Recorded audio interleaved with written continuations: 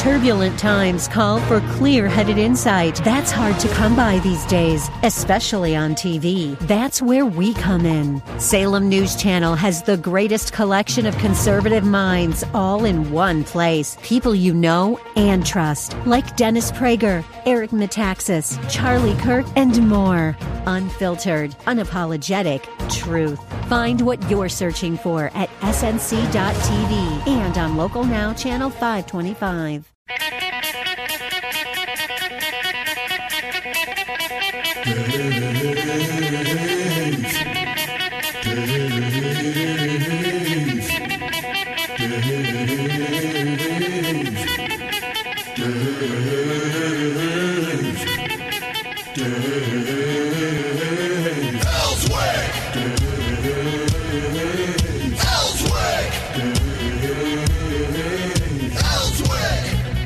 All right, here we go. It's a Thursday. The Senate finally got their work done. They were able to get some people call it a stimulus package. I don't call it a stimulus. The rescue package went through yesterday. We'll talk about that. J.R. Davis joins us. Hey, J.R., how are you this morning? I'm doing well, Dave. How are you doing, buddy? I'm doing all right. Have you been keeping yourself distanced from everybody? I have, for the most part. Yeah, we've, there hasn't been a whole lot going on to miss out on. So that's the good news about this social distancing. So I guess I'm getting a little bit stir crazy to be honest, because the missus won't even let me get out of the house and go to Walmart with her. She has forced me just to be right here in the house. That's where I get to go. Yeah, well, she's making sure you're taken care of. So that's you got somebody in your life to make sure that's the case. So that's good. I got it. Well, now I know what my dad felt like with my mom. My dad had he had terrible heart disease, and she was always watching over him. Drove him nuts. It's driving me crazy, kind of, but that's okay. It's like you said, it's nice to know that somebody really, really does care about your health and about your well-being, so that's a good thing. How's your wife doing? Has she been trying to kick you out of the house yet, saying, get out there? Actually, it's funny. It's basically what you said. I mean, I'm 34 years old. We'll be 35 in October. So not necessarily in that age group for those most at risk, but I do have an immune deficiency, and so my wife is a lot like yours, where she's like, "I'll run the errands. You don't need to get out. You stay here." And so it's been really nice, except now I'm getting the same way you are, very stir-crazy little cabin fever.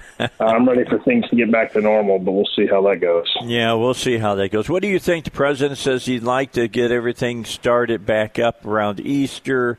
There seems to be like a third of them out there that say, I doubt that's going to happen. And there's a third that say, yeah, it's going to happen.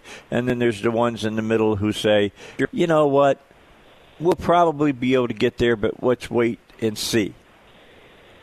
Well, I mean, I think a couple of things off the bat. We just, the Senate, and we expect the House later today to affirm the $2 trillion stimulus package. And I think if we're talking $2 trillion, just, to me, Easter weekend seems a little too premature, in order to get something in there and let it work and that sort of thing. I mean, you're just talking about the magnitude of $2 trillion.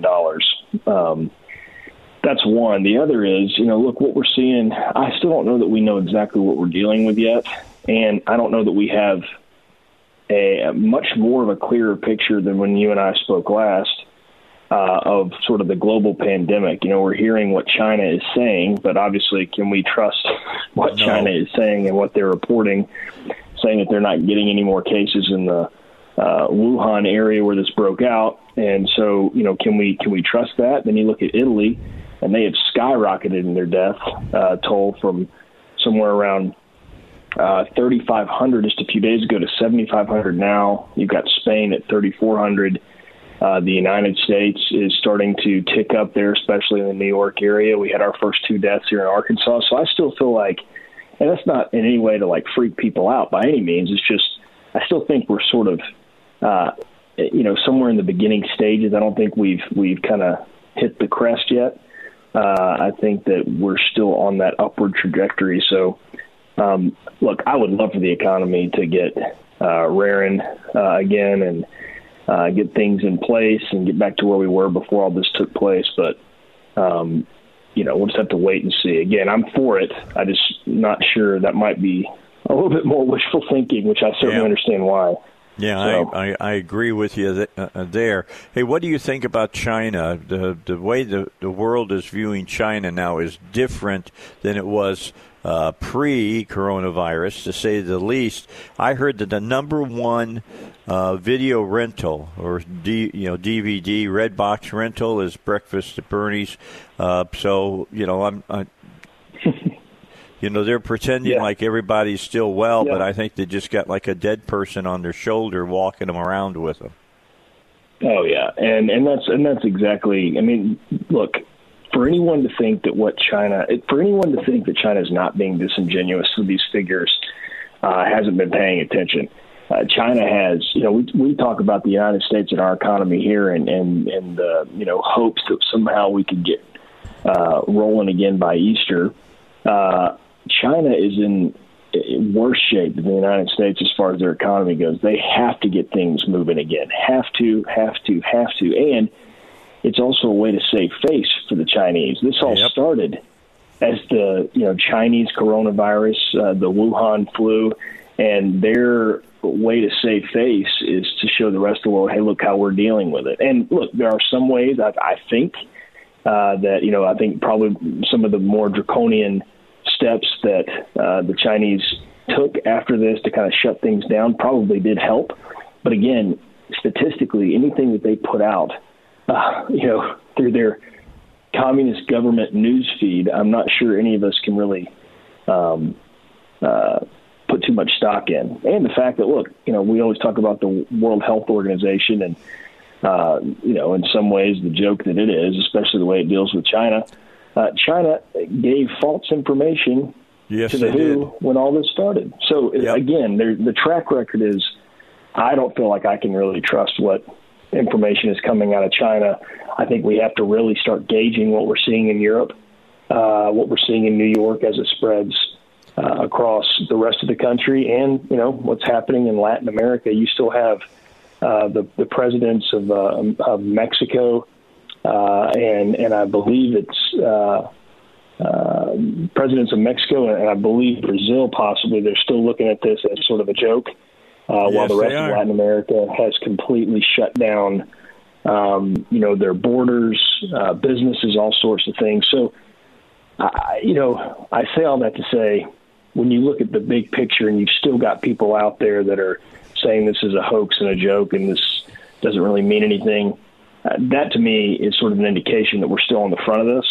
And so we'll just have to wait and see. But, yeah, the worldview of China has gotten much worse throughout this. I don't think that they have much credibility left. And so they can tell people as much as they want about what they've done in the Wuhan area, but I don't think anyone's really buying that right now. Well, Secretary of State Pompeo made it very clear yesterday that there had to be serious repercussions from the way that the Chinese worked this from the very beginning. I'm just wondering, what do the other G7 nations do to China to punish them? I mean, number one, they're saying that when they finally get things back together and can get their economy somewhat going, they're looking for a drop of about 50% in their GDP. That's huge. That is a monstrous drop in GDP. Oh, absolutely. And look, that goes back to, the president's sort of, appropriately so, but wishful thinking about getting the economy back rolling. I think that there has to be an absolute investigation into this whole coronavirus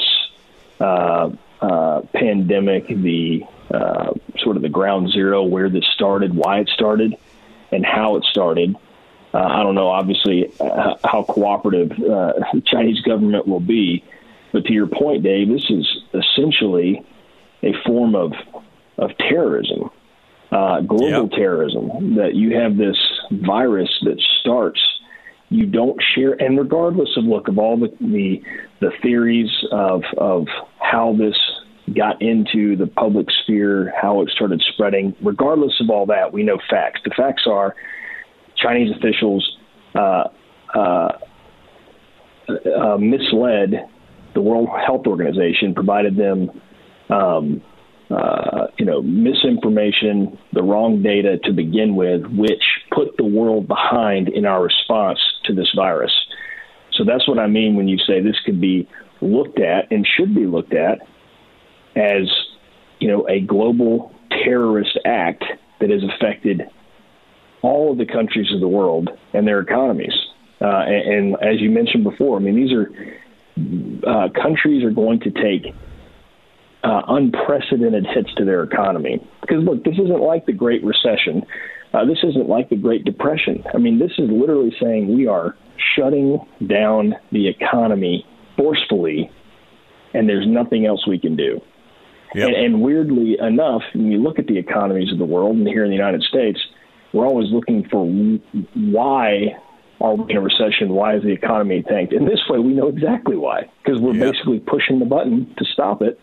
And that is something that has been caused by China directly. And so that's something that we have to look at. I'm sure our officials will look at it. I would hope that the G7 countries will look at it as well. But, we saw that, they rejected the U.S. call for us to label this the Wuhan virus.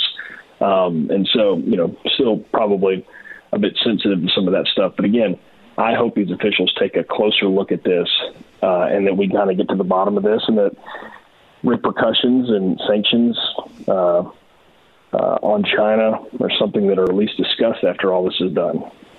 All right, we need to get our first break in, get our first traffic and weather out to everybody. J.R. Davis is our guest. He's with the Gilmore Group, and he'll be with us for the hour. We got a lot of stuff to talk about.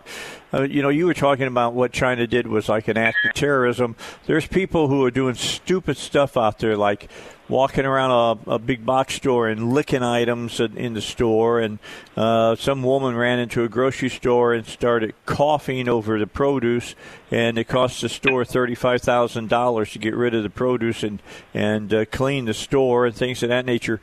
Those people have been charged with terroristic threatening. We'll talk about that when we come back. So if you're thinking about doing something stupid, think twice before you do it, because they're not going to handle you the same way they've handled you in the past. 18 minutes after 6 here on the Dave Elswick Show.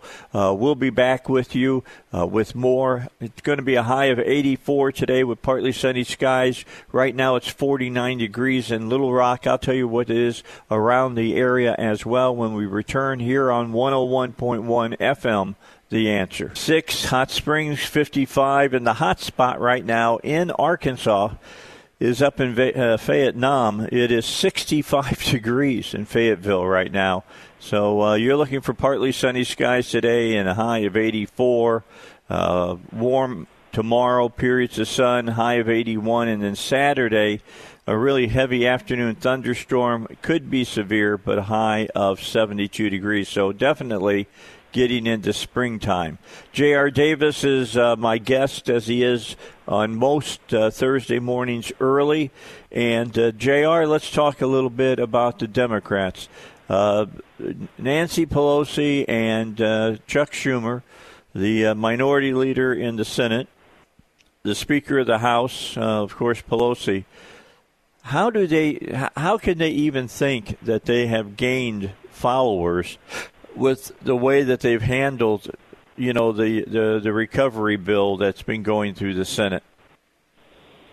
Well, I used the word disingenuous when I was referring to the Chinese government. I think you can do the exact same thing when you refer to Pelosi and Schumer throughout this process. It's mind-boggling, quite frankly, that in a time where, in an unprecedented time where people are, freaking out. That's not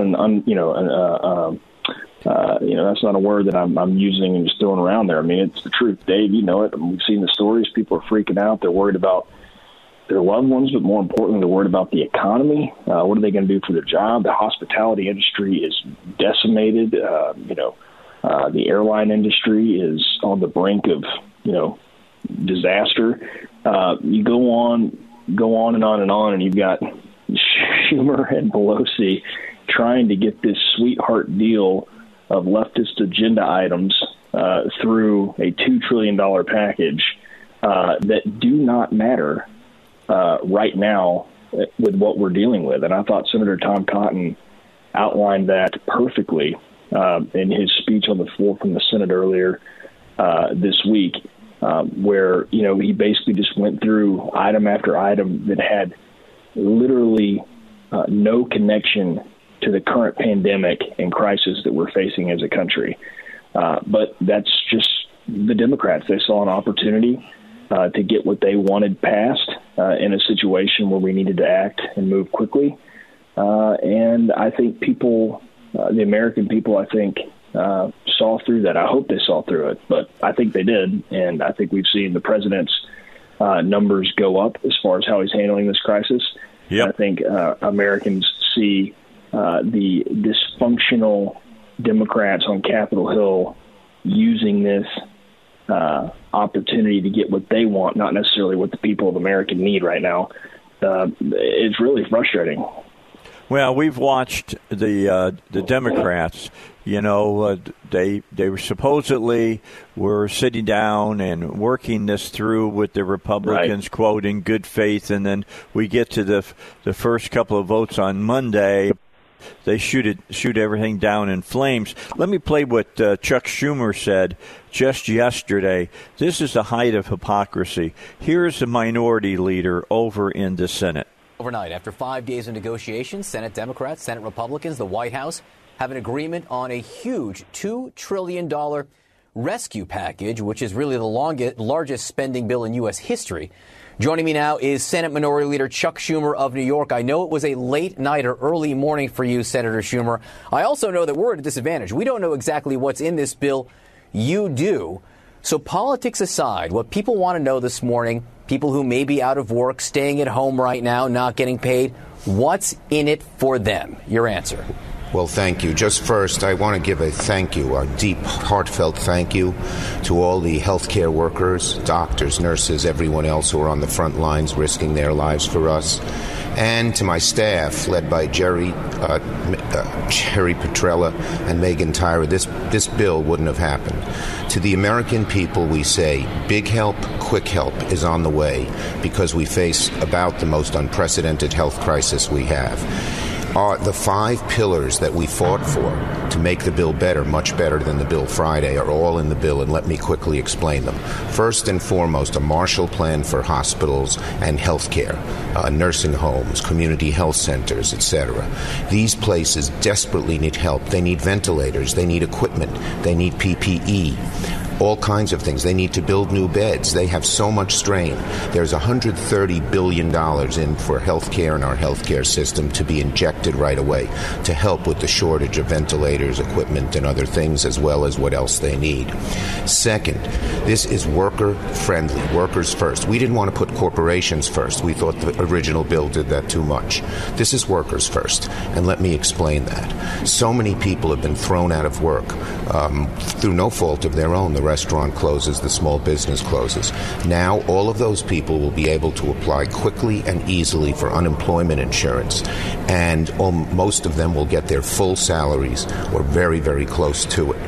And they can be furloughed, which means that they can stay on the payroll of the company they work for, keep the benefits that company was giving them, and then when God willing, this horrible crisis is over, these businesses can reassemble because the employees will not have been scattered to the wind. Third, real help for state and local governments, $150 billion worth. Our state and local governments are hurting. Many of them are going broke. They need the help. Fourth, some real oversight and accountability, transparency of this large corporate lending facility.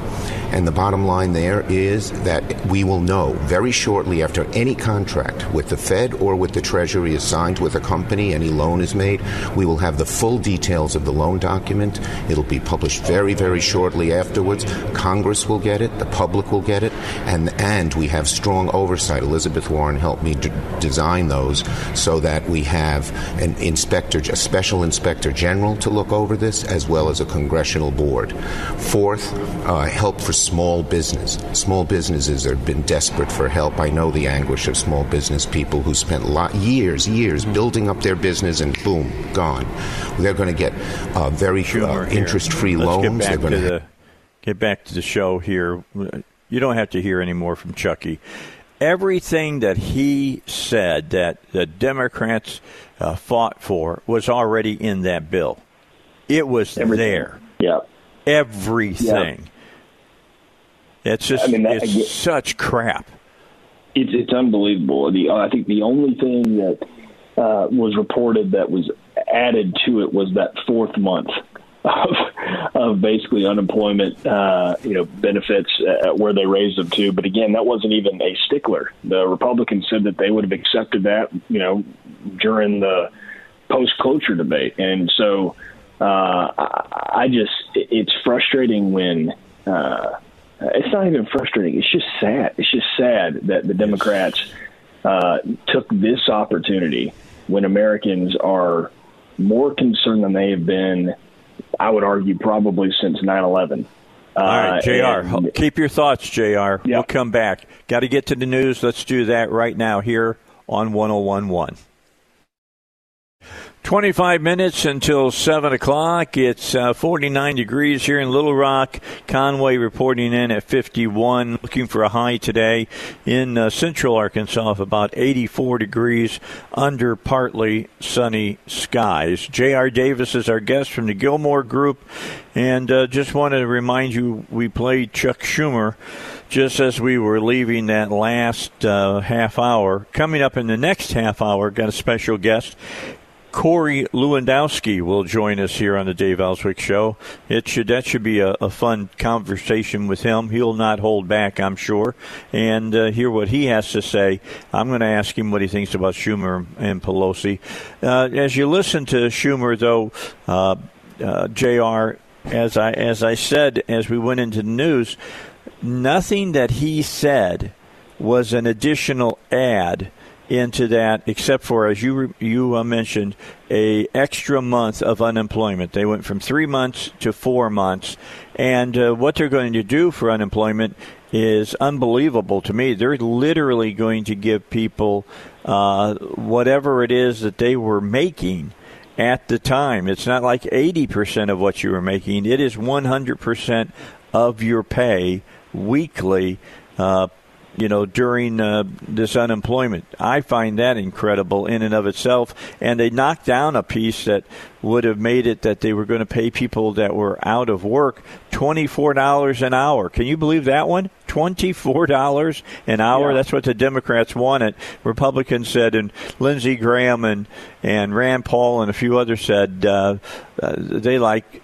eyes got real big and it was like, are you people crazy? Yeah, it's the Democrats. They are crazy. I was about to say the answer to the question is yes, especially those that are on the Hill leading that party. And look, here's the thing that just you mentioned the $24 an hour. They had it in there. They wanted to increase minimum wage by $15 an hour in the middle of a crisis like this, where people are out of work. They just want their paycheck that they were currently getting. They just want to pay their bills. Yeah. The Democrats are willing to take a fight, a super controversial fight in any normal time, right? The minimum wage fight has always been something that's very controversial, very polarizing on both sides. So they wanted to take an issue like that and sneak it through this $2 trillion package in order to establish a nationwide $15 an hour minimum wage.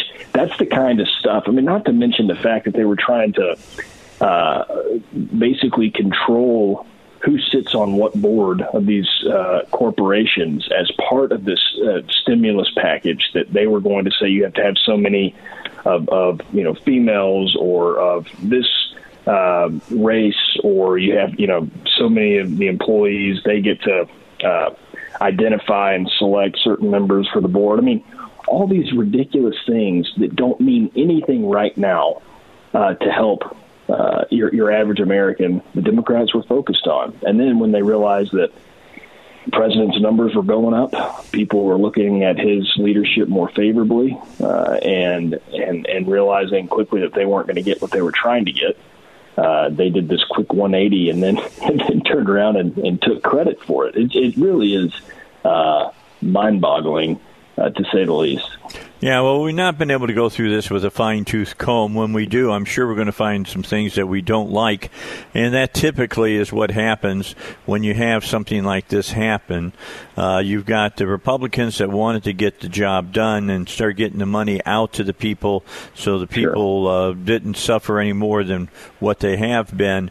And then you had the Democrats that were using the Rahm Emanuel way of doing things, where you have a crisis. Well, don't let that go to waste. Use it to try to get leverage. The problem was the American people, I think, were not having any of it. The numbers for the Democrats were falling off the cliff at the time, while the president's numbers were going up significantly.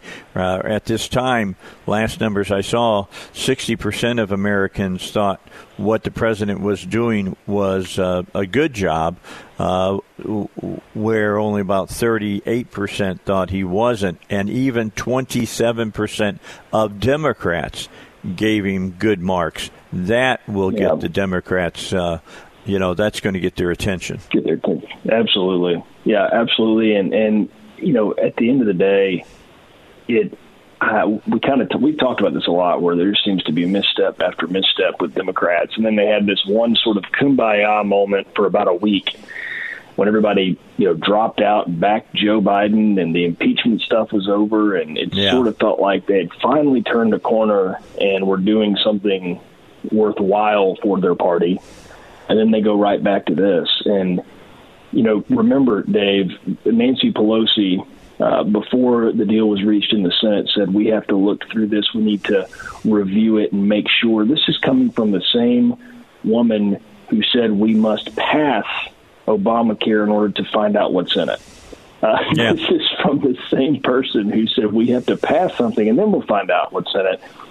She has been dragging her feet on this the entire time, this entire process. You're exactly right. That Rahm Emanuel way of thinking, seize the moment, get what you can. She tried, she failed. And I think a lot of it is Nancy Pelosi. I think a lot of it too is managing the left-wing side of her party. And Dave, think about this, just for perspective.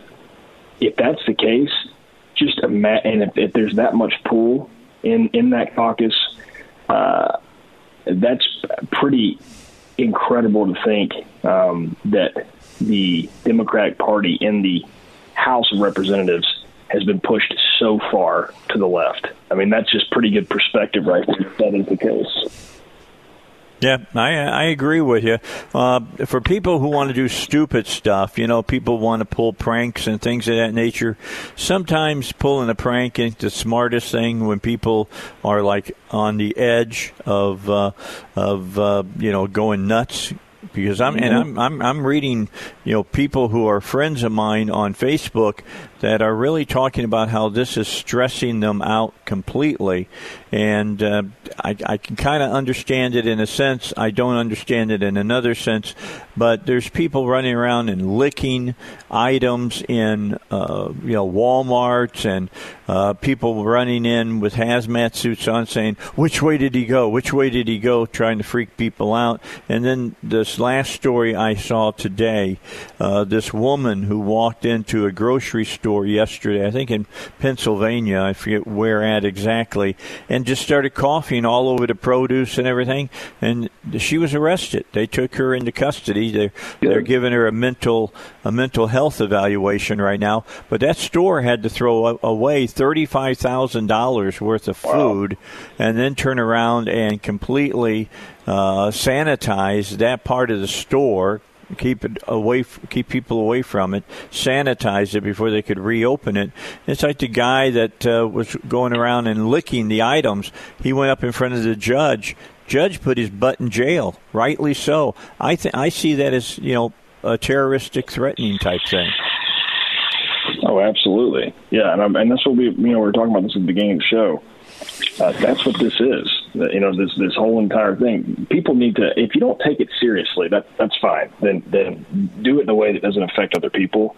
Yeah. That's one thing. The other thing is, you were talking about this earlier about China, and there was an article in the paper today outlining sort of what Pompeo said to the G7 and his frustrations with China.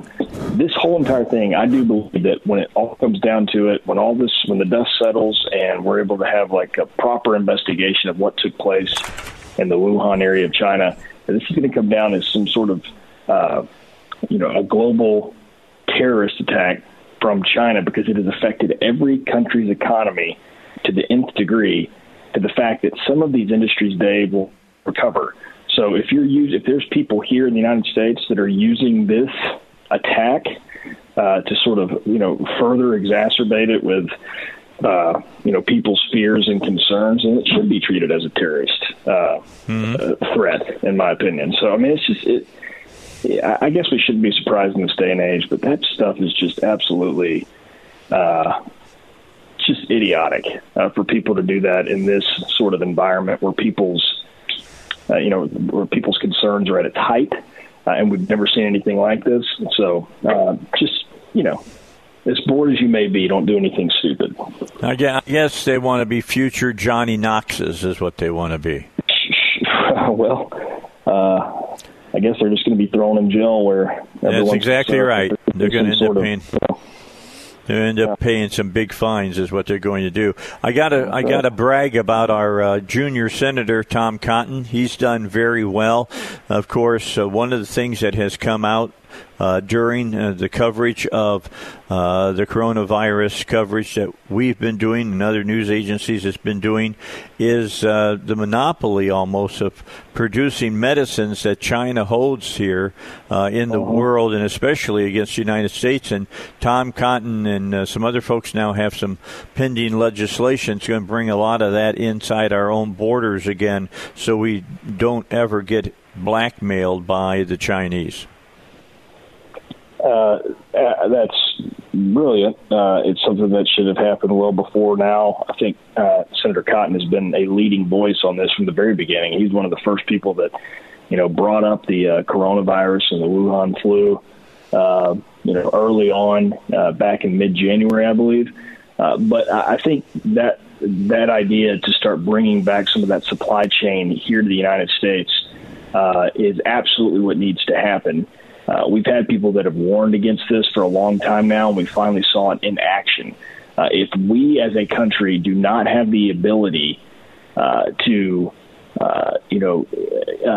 get the things we need in the supply chain to make whatever the respirators or the masks or whatever it might be, then we are competing globally for these items that we need right now. And I think we finally saw that and realized that during this pandemic that, hey, we're America, but we can't necessarily get the N95 masks that we need or the number of respirators that we critically need because the rest of the world needs them as well, and they're all coming from China. And so I'm, in some ways, if you're looking for a silver lining, that's one of them, in that we needed to see this, we needed to recognize it, and I think there will be an appetite that we do something about it when the dust settles.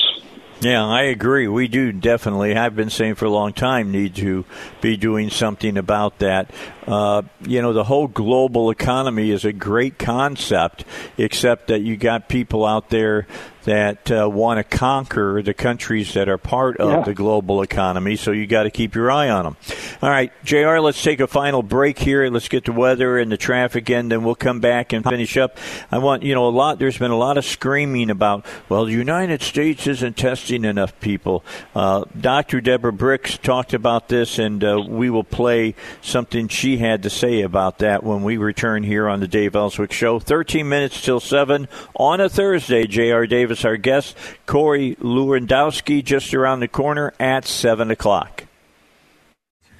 All right, continuing. Finish up this hour with J.R. J.R., I appreciate you making yourself available today and being part of the show today, because there's just so much to talk about and things that are going on. I personally think, see what you think about this real quickly, I think the Democrats have done maybe irreparable harm to their chances in November. I think that the Democrat Party on the Hill have certainly hurt themselves. I think Joe Biden has hurt himself. He has been absolutely absent. At one point in time, where is Joe was trending on Twitter. This is the presumptive nominee for the Democrats to take on Trump in November. And in the biggest crisis our country has faced, maybe ever, as far as everyone being affected, the Democratic nominee is nowhere to be seen. And so I think that the actions by Pelosi and Schumer, coupled with the inaction of Joe Biden, is a pretty rough recipe as we head into the summer months. Yeah, I agree. All right, so let me play this piece that I said that I'd get to. A lot of people saying, well, we're not doing enough testing. We're not doing enough testing. Let me give you some numbers here. Well, instead of me giving the numbers, how about Dr. Bricks? Here's Dr. Bricks. You've been seeing her on television. Here's what she had to say about testing here on the Dave Elswick Show. I just want to speak to the Americans for just a second, though. We have to ensure that we still are testing, even though probably by today we will have done more tests than South Korea did in 8 weeks, in the last eight days. In the last 8 days, we've done more testing than South Korea. But we did that because we transformed the testing process, as the president spoke to. But we don't want people who are just worried to go get tested. If you don't have a persistent fever, if you don't have a cough, if you're not in the risk group, if you're not a nurse or doctor, we really want the testing and the drive-through testing and the testing that is provided in the cities to be very much still focused on the people who need it, because there's only so much even those high-throughput machines are doing. They're doing about 50, 60, 70,000 tests a day now. They could get potentially to 150,000 a day. But we want to make sure we're testing in the areas that really have the problems. Okay. So much for the testing, would you say there, JR? We did more tests than South Korea did in 8 weeks, in 8 days. What we had to do is we had to cut the red tape that was put up by the FDA so that we could get the testing underway. Yeah, and I think that, obviously with the president being who he is and the national media being who they are,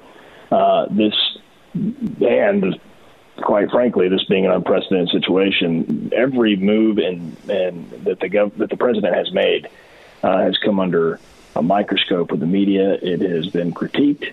It's been criticized. There hadn't been a whole lot of positive things said with national pundits. However, I think what we're seeing now is that we've turned that corner. The president always said that we want to create our own tests here in America. We've done that. And that, we just need to increase that capacity for testing, which we are doing now as well.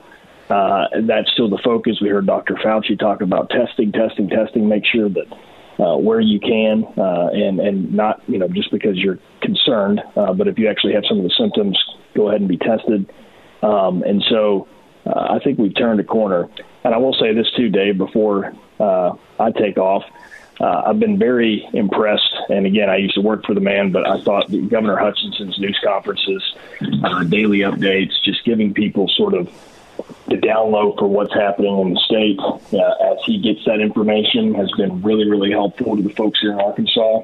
Just knowing what's happening from the state's perspective. I also think where you've had these complete shutdowns from other states, specifically Democratic governors, it's refreshing to have a governor like Asa Hutchinson at the helm who is saying, hey, we're not going to be knee-jerk. Let's take a beat. Let's see where we are. Let's do this methodically, and let's make sure that, where we can, we're all doing our part to make sure this virus doesn't spread any further than it needs to. Well, I agree. I think that the governor has done better than most governors in the states, to be honest with you. One last thing I wanted to play for you, to let you take in case you're talking to people today. You know, Fauci the media has been portraying he and Trump as at each other's throat, and he talked about that yesterday, and here's what Dr. Fauci had to say. Dr. Fauci, I want to ask you about something that I've seen transpiring over the past couple of days, especially as it relates to you. It seems like increasingly a bunch of the questions from the media are designed to create a rift between you and the President of the United States, or at least to sort of emphasize differences of opinion in a way that, creates distance between you and the President. Are you sensing that as the media continually asks you questions about the differences you have with him? That is really unfortunate. I would wish that would stop, because we have a much bigger problem here than trying to point out differences. They're really fundamentally at the core. When you look at things, there are not differences. The president has listened to what I have said and what the other people on the task force have said. When I've made recommendations, he's taken them. He's never countered or overridden me. The idea of just pitting one against the other is just not helpful. I wish that would stop, and we'd look ahead at the challenge we have to pull together to get over this thing. There you go. Wow. I mean, he just shot that down in flames, and I'm hoping people will pay attention to that. This president is working closely with all of these people that he's called in for his task force. He knows they understand what's going on, and they've said, yeah, he might have a thought that this is the way we should do something, but he listens to what they have to say, and he changes his thought process if necessary. Absolutely. Yeah, I think that's I think that's where you see some of his favorables continuing to go up, is because people are kind of seeing a different side of the president that they haven't seen, in the previous 3 years as president. So I think that, that's a kind of a nice look behind the veil. Good comments there from Dr. Fauci, just explaining that, the president, despite what you may think, he is listening to us. He is taking our advice, and he's making those decisions based off that information we're providing him. So, again, to the chagrin of Democrats, the president's winning this one. Yep, he's doing what he always does. He's got America first. JR, thanks so much. We appreciate you joining us this morning. Don't tune out, because Corey Lewandowski's coming up after the news, and I know you don't want to miss what he has to say. No, it's going to be a good interview. I appreciate you having me on, Dave. All right, JR. Thank you very much. JR Davis from the Gilmore Group here on the Dave Elswick Show. Yeah, just as I say, Corey Lewandowski coming up after the news. The news is next. It's we're looking for a high of 84 today under partly sunny skies. Right now, 49 in Little Rock, 51 in Conway, 54 in Cabot, 56, 55 Pine Bluff, Hot Springs, and Fayetteville is 65 degrees. More coming up in just a few moments.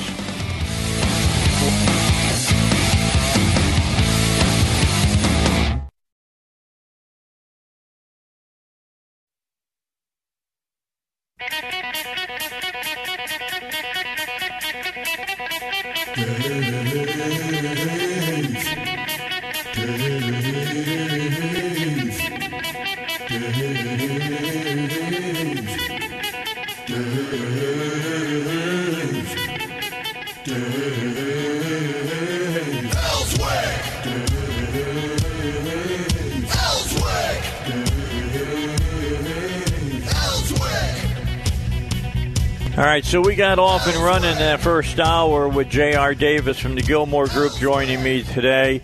Now let's put the pedal to the metal. Corey Lewandowski is going to join us here on the Dave Elswick Show. And if there's one thing you know about Corey, if I ask him a question, I'm going to get a straight answer, and I'm looking forward to that today.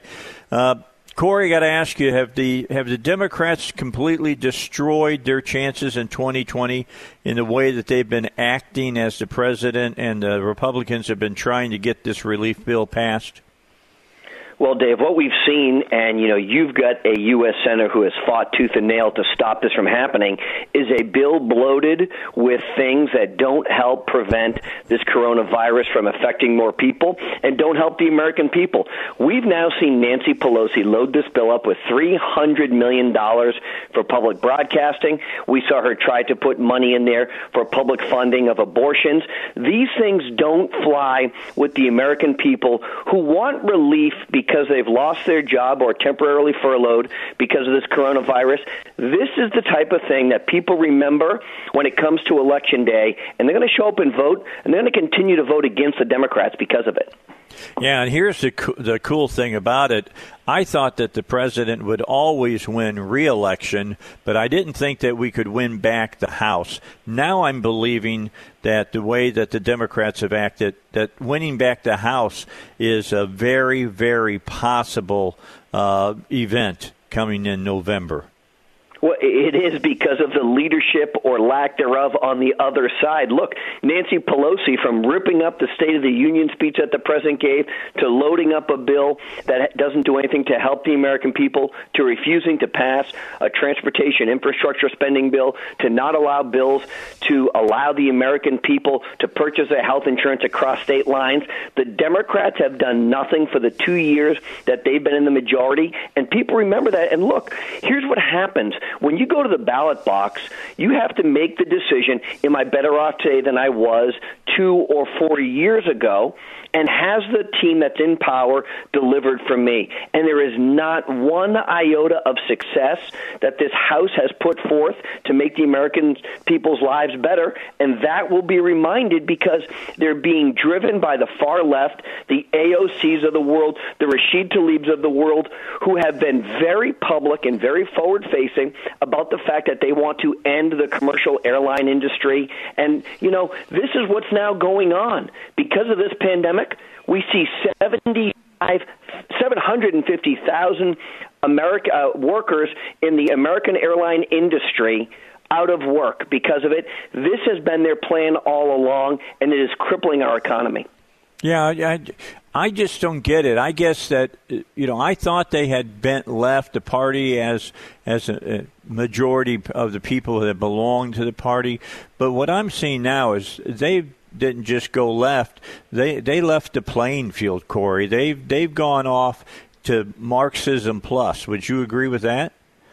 Oh, Dave, I absolutely agree with that, and they're proud of it is the most disgusting part.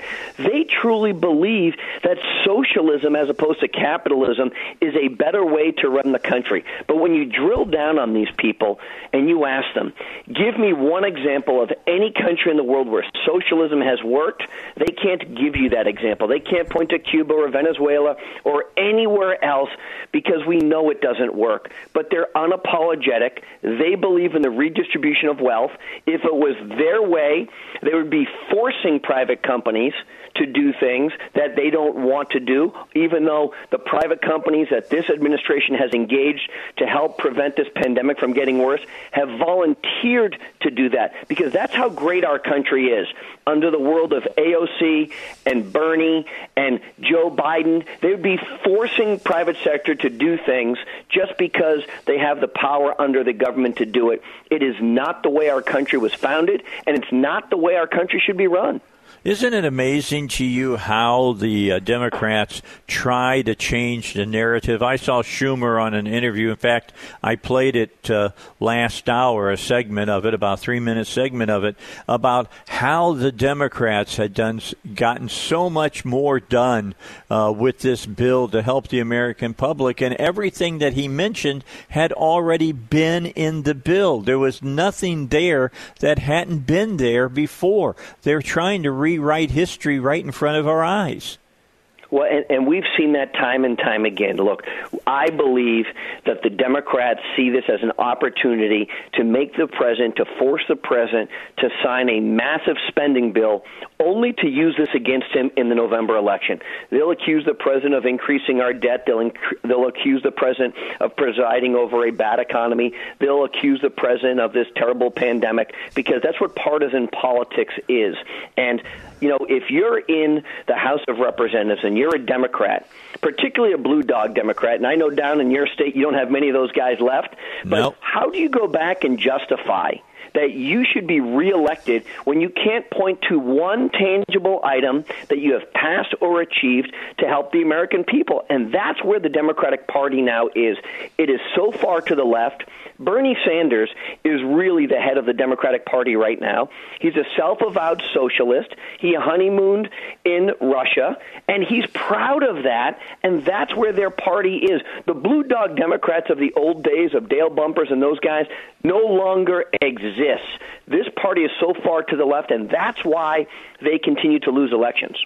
For you who have just joined us, this is Corey Lewandowski. I love having Corey on because, unlike some people, you never have any doubt in your mind where Corey Lewandowski stands. He'll tell you exactly what he believes in, and he's proud of it. And that's what I really like about him. I like him a lot because he is that way. Let me play a little cut for you if I can, Corey. Here's Pelosi yesterday talking about her bill that she wanted everybody to pass. Check this out. Go ahead. Cut Dr. 4. Fauci, I want to ask you about... No, cut 4. What is remaining that you want changed? Well, I'm not going to negotiate on TV, but I want to have a unanimous consent. I want us to be able to go forward, it's not a bill I would have written in terms of some things that relate to family medical leave, that relate to worker protections, that ruling on worker protections, but that can be done administratively. We can find other ways. Not enough money for elections, et cetera, at this time.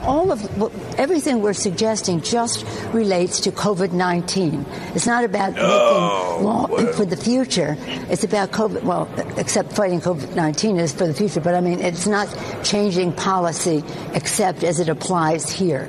So again, many of the provisions in there have been greatly improved because of negotiation. Let me ask you about that. Enough.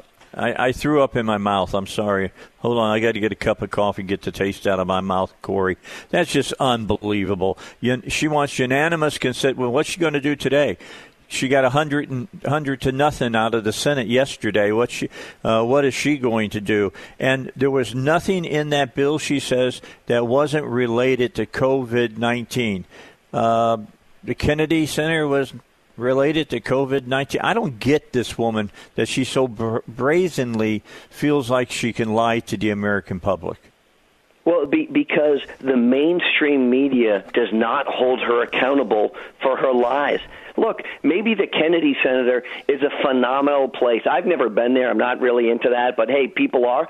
$35 million for the Kennedy Center is beyond reproach. And not just that. We know what they're trying to do as it relates to ballot harvesting, what they're trying to do as it relates to electioneering. And the reason is because the Democrats are continuing to lose.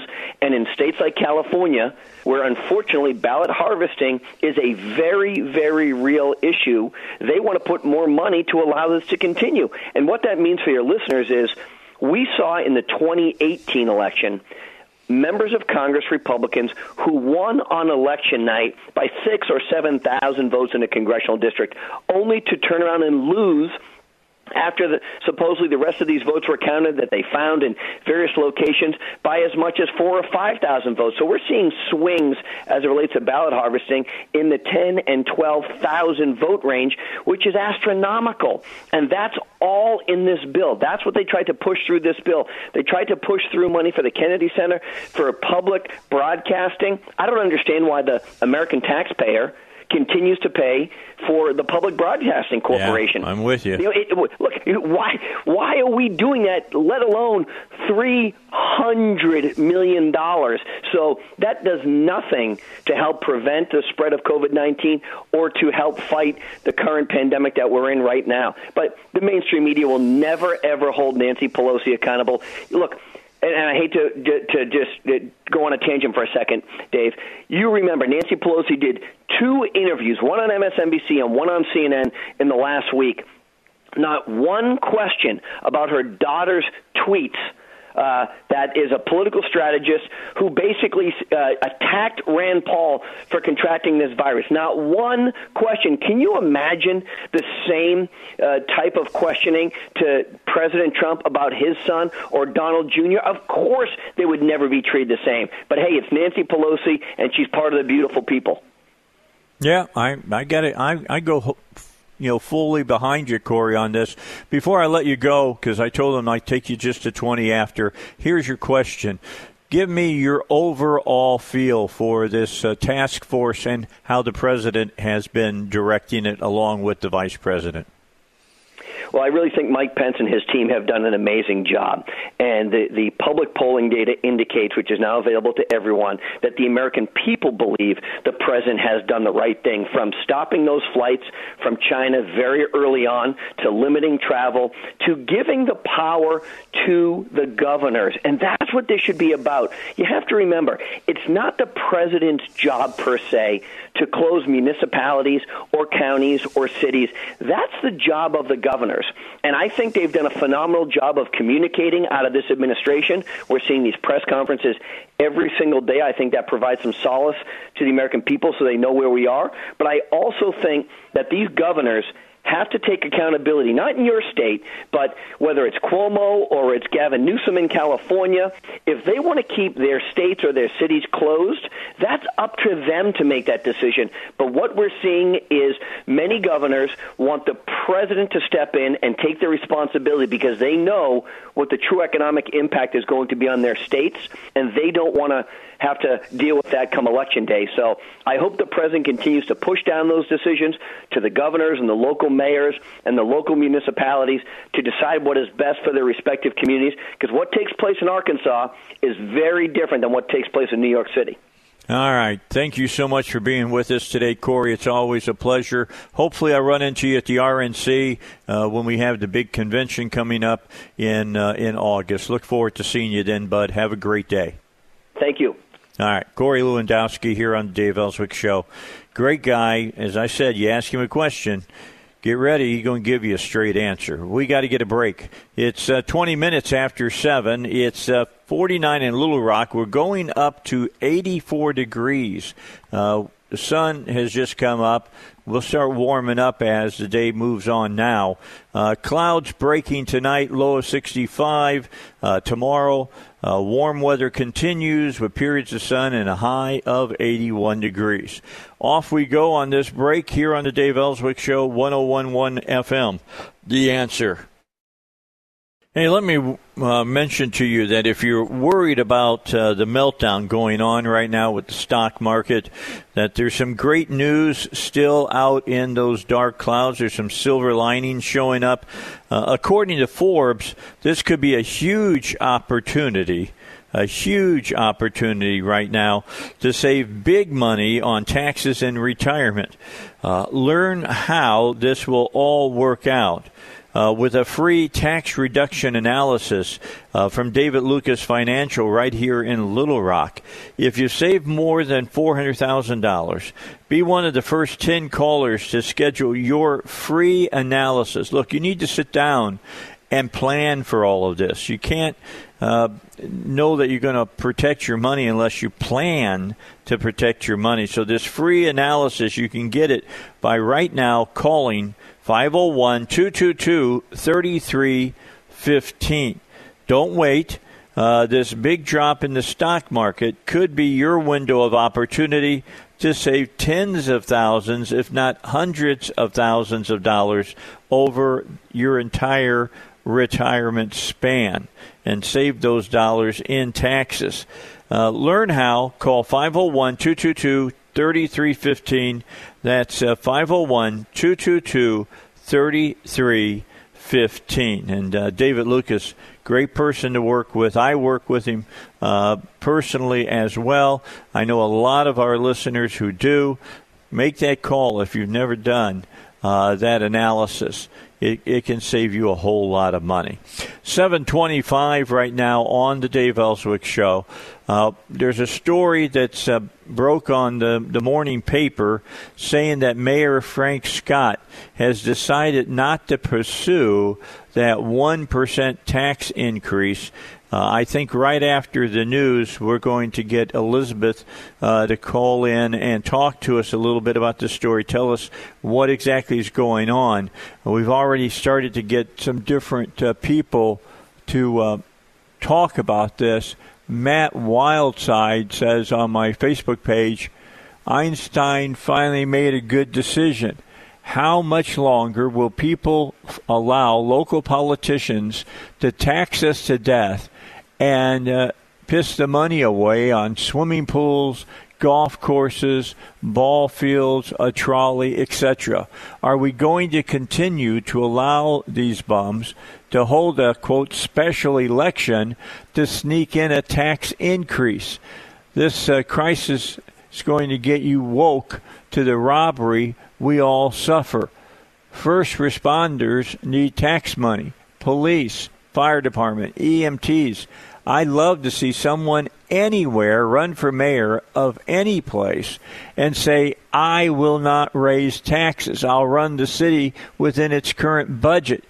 Get woke to the fact that your local city and county government is ripping you off for BS and has more control over your life than the feds in D.C.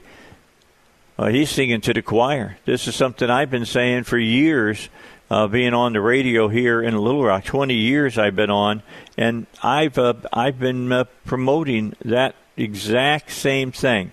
You'll always hear these mayors come up and say, I need more money for police. I need more money EMTs. I need more money fire. I need more money for essential services. No, they don't. Let me repeat that to you.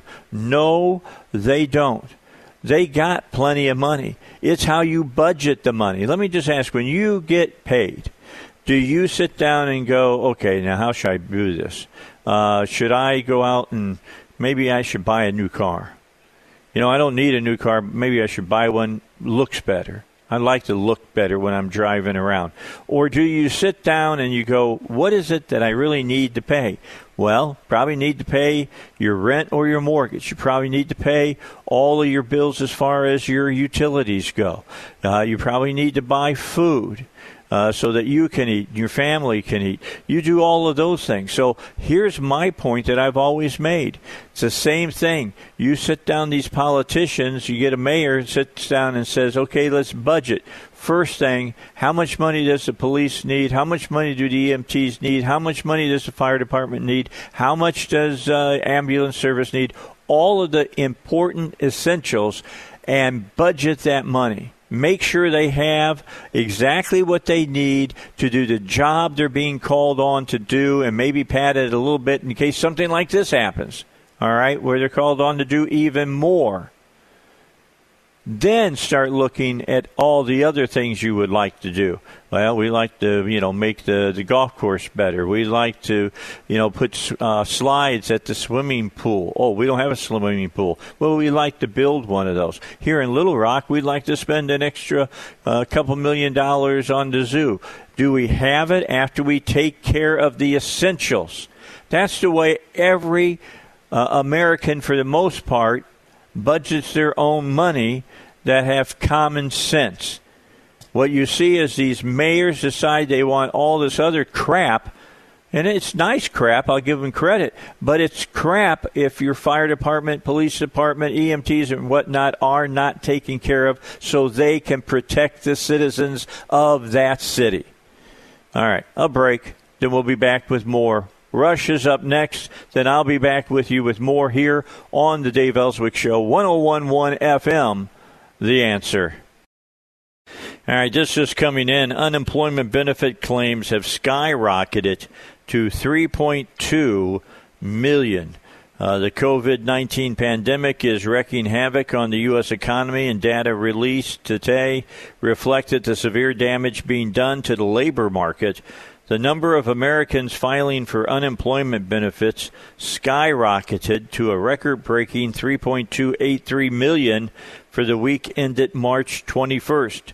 Consensus expectations were for 1.6 million claims.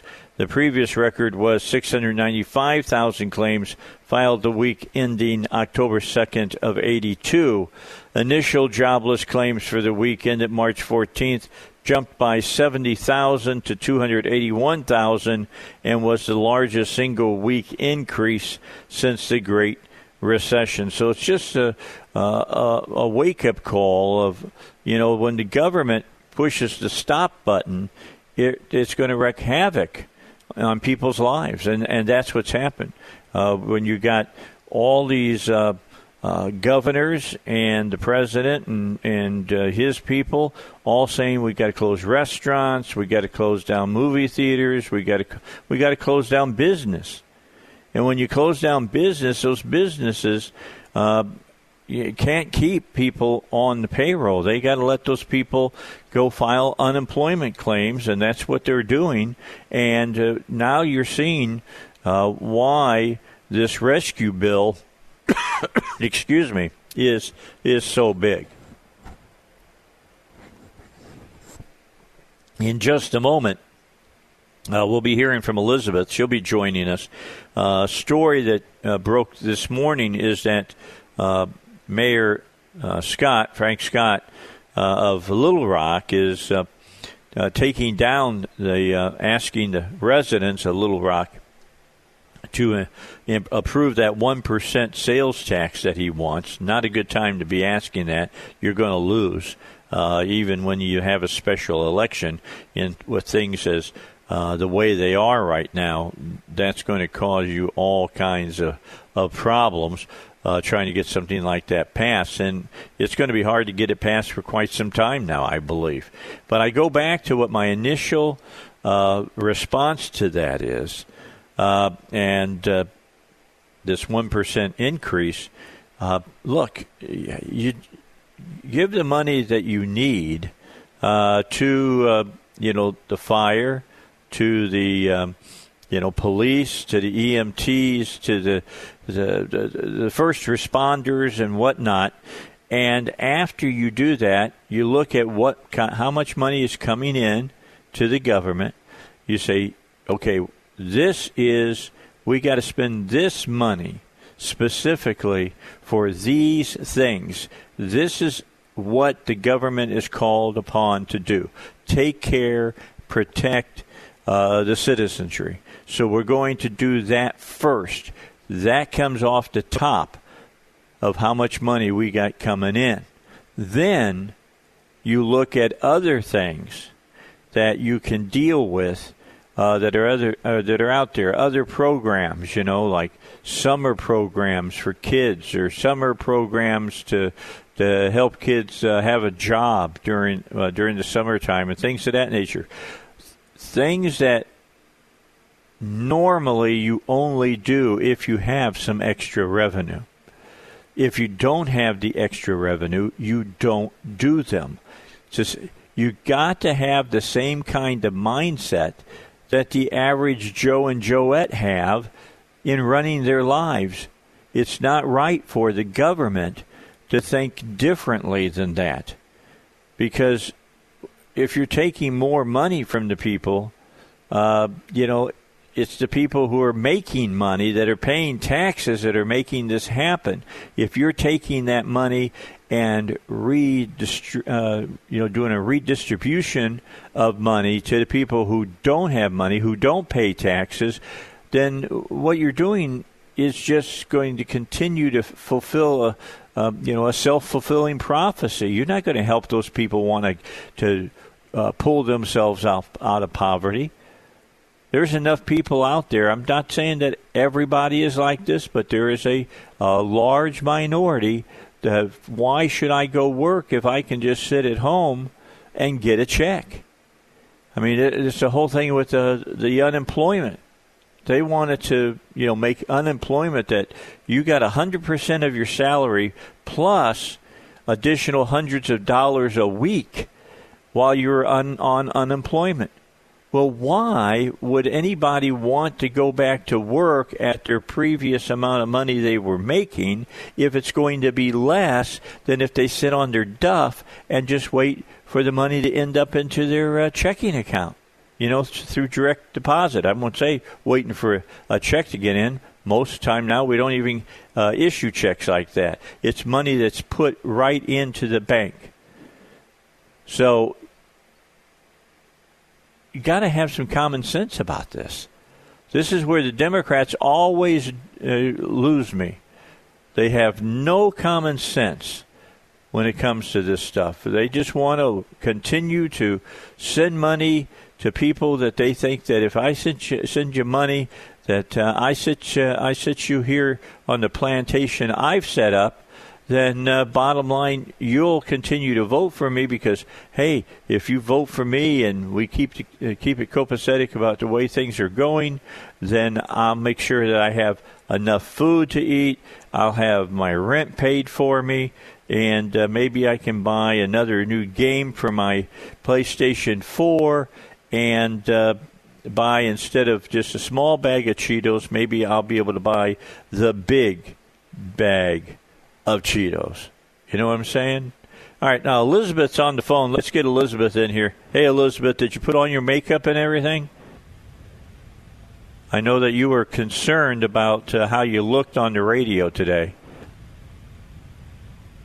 See if we got her. Are you there?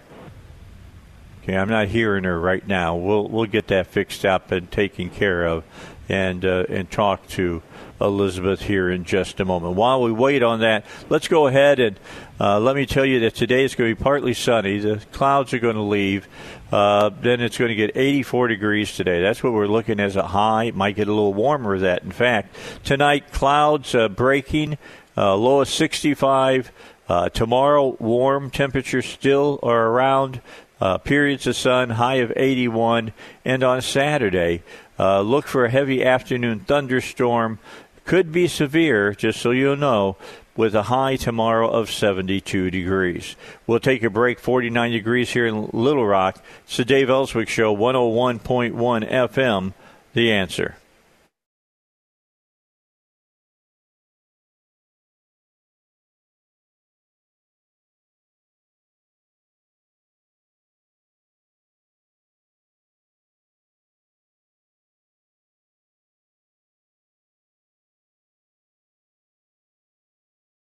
Not a lot of details.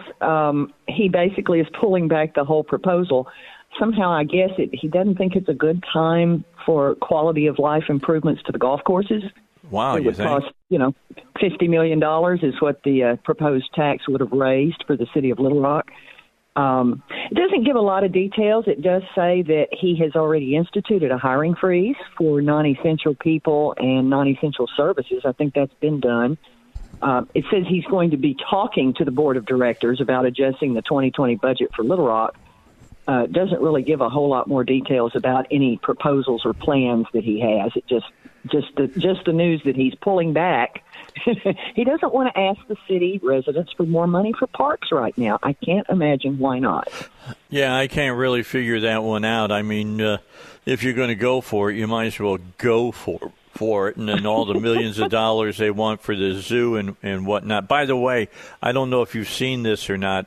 It's on my Facebook page of a person in social distancing walking their dog using a drone to take their dog for a walk. Have you seen that yet? No, sir. That's a creative way to get around this problem. Yeah. So they're staying inside and flying the drone, and it's tethered by the leash to what looks like a Shih Tzu and walking it around outside. So that's kind of cool, to be honest. When the weather cleared up a little here in Conway, we've seen some of our neighbors out walking, and it's sort of interesting. I saw a little clump of folks walking by yesterday, and I say a little clump. There was maybe 3, 4, 5 folks, but it was like a little parade. They were all 5, 6 feet apart, walking down the road kind of in a little row. But I know who they are. They're my neighbors. They were all walking around. It was sort of interesting that people are doing what they're doing to adapt. Well, you need to get out. I got to tell you what, today it's supposed to be 84 and sunny.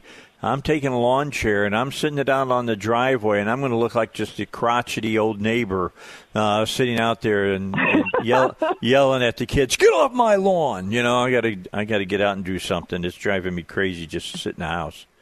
Really is. It's a great day to get out. If you have a yard, it's a great day to get out in your yard. My yard, I have flower beds, and my yard is about a foot deep in weeds, and I'm actually very much looking forward to getting out into the yard today to weed the yard. How fun is that? Well, I want to get out and just absorb some vitamin D. That's exactly what I want to do. But this whole thing with Mayor Scott, I find it interesting, and we've had some interesting posts under that story, and one guy must have been listening to my show for the last 20 years, because it was just right down the line what I have said about, you know, how they're raping people, taking their money for things that, you know, not necessarily should be spent for, especially when you keep talking about, well, we need some extra revenue for the police and we need extra revenue for EMTs. Did you know, like, the average EMT only makes like $10 to $12 an hour? That's incredible to me. Those guys are the first responders to hopefully save people's lives. Some of our most important people in our culture, first responders, teachers in the same lower paid category. We don't pay the people who take care of us nearly enough to take care of us. This may change things. Look, when you look at teachers, I pay about $3 an hour for a babysitter. So, you know, teachers should get maybe $4.50. I don't know. I'm just Where are you kidding. Getting babysitting for $3 an hour? That's cheap. Well, you know me. I can run a pretty tough bargain. You know how I do. You get unlimited popcorn with that, and a few other things. Oh yeah, movies. Movies, all that and all that. You know, all that runs up into money as well. So I just tell them, you get that here at my house. You don't get that at your own house. Is that right?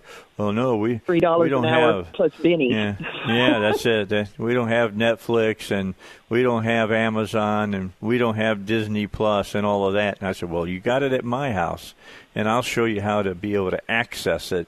So you know, just consider that part of the deal. I'm kidding about. I hope everybody knows that I'm talking with my tongue firmly in cheek.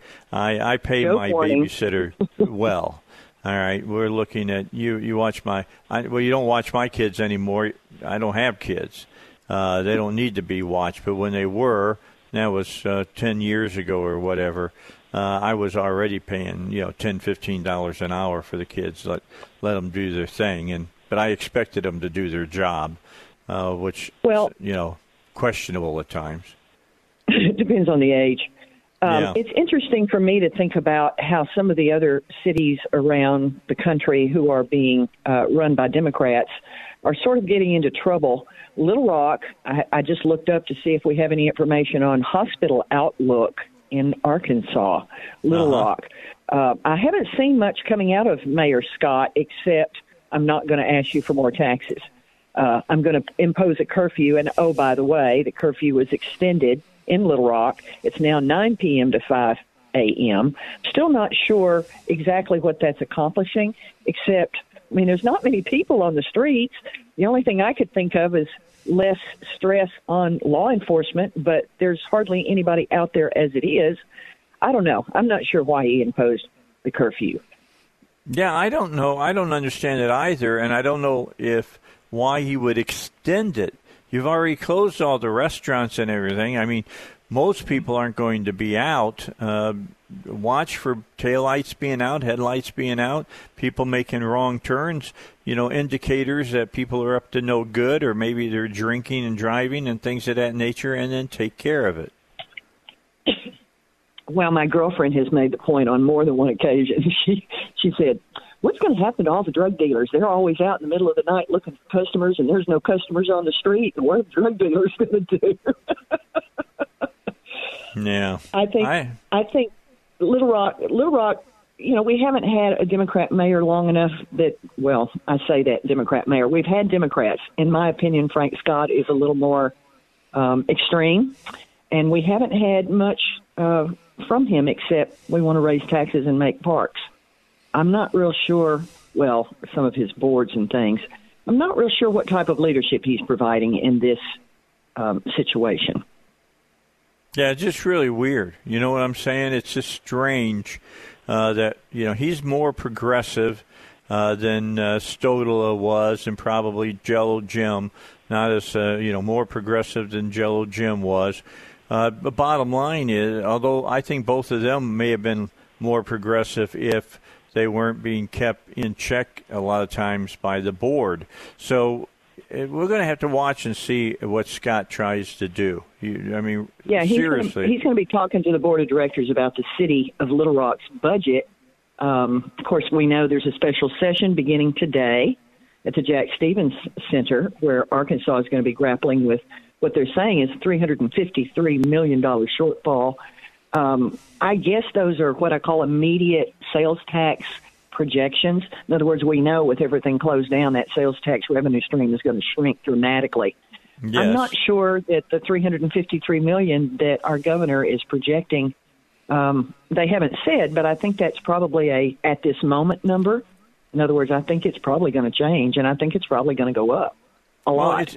It will be interesting to see how that sales tax divvies itself up. I agree that there will be less sales tax coming through brick and mortar stores, but we do have the sales tax now on online purchases, which means we should see that skyrocket as people move their purchases over to the internet. So I don't know if it's going to be as much of a drop as they're saying. What do you think?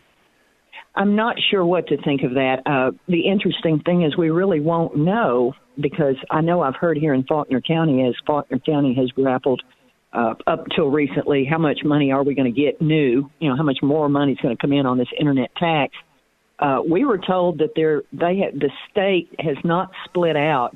In other words, this much tax comes from online sales and this much of your revenue is coming from retail. We have no way of knowing here in Arkansas. Mm-hmm. So the number is about the only thing the overall number is the only thing we'll be able to watch. They don't know the sources, or if they do, they're not reporting it. I don't know which. So okay, I don't know. So we're not sure where the money's coming from. We just know the money comes. Sales tax revenue. Okay, interesting. That's interesting that they haven't gotten that a lot more zeroed in. You would think that they would have that and they could make it happen. Well, appreciate you joining us this morning. Go ahead. Sure. Our county treasurer told Faulkner County's quorum court, because they kept saying, how much more can we expect? How much more can we expect? And he has made that clear several times. There is no way to know. We just have to watch the overall number and see how much comes in. Of course, that was prior to all the shutdowns and all that sort of thing. I guess you saw the numbers, unemployed numbers that came in today. They were expecting 1.6 million, and they got over 3 million people going for unemployment. Interesting. We're going to have to keep a lookout on those numbers. I expect the stock market will definitely show their concern about that many people doing unemployment. Elizabeth, thanks a lot. Appreciate it. I'll talk to you later in the day. I'll be texting you, and we can talk at that time. But thanks for coming on just to give us a little background on this article that was in the DimGaz today. Thank you. All right. Talk to you later. Time for me to take a break. Got to get a break in for the news. News coming up for 8 o'clock. Here on 101.1 FM. 84 degrees is our forecasted high today.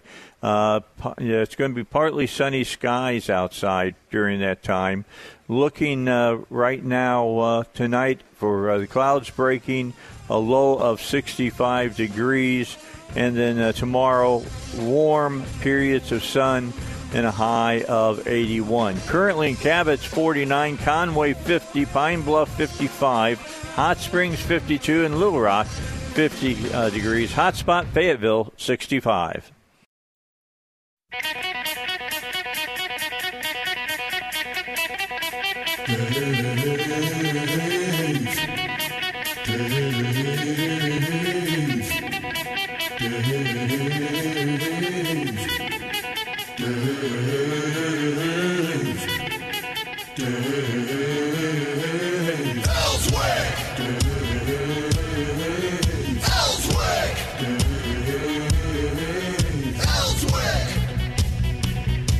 Okay, let's move into our final hour for a Thursday show. Thanks to Elizabeth for joining us in that last segment to give us that update on Mayor Scott holding back on that 1% tax he would like to impose upon the people of Little Rock.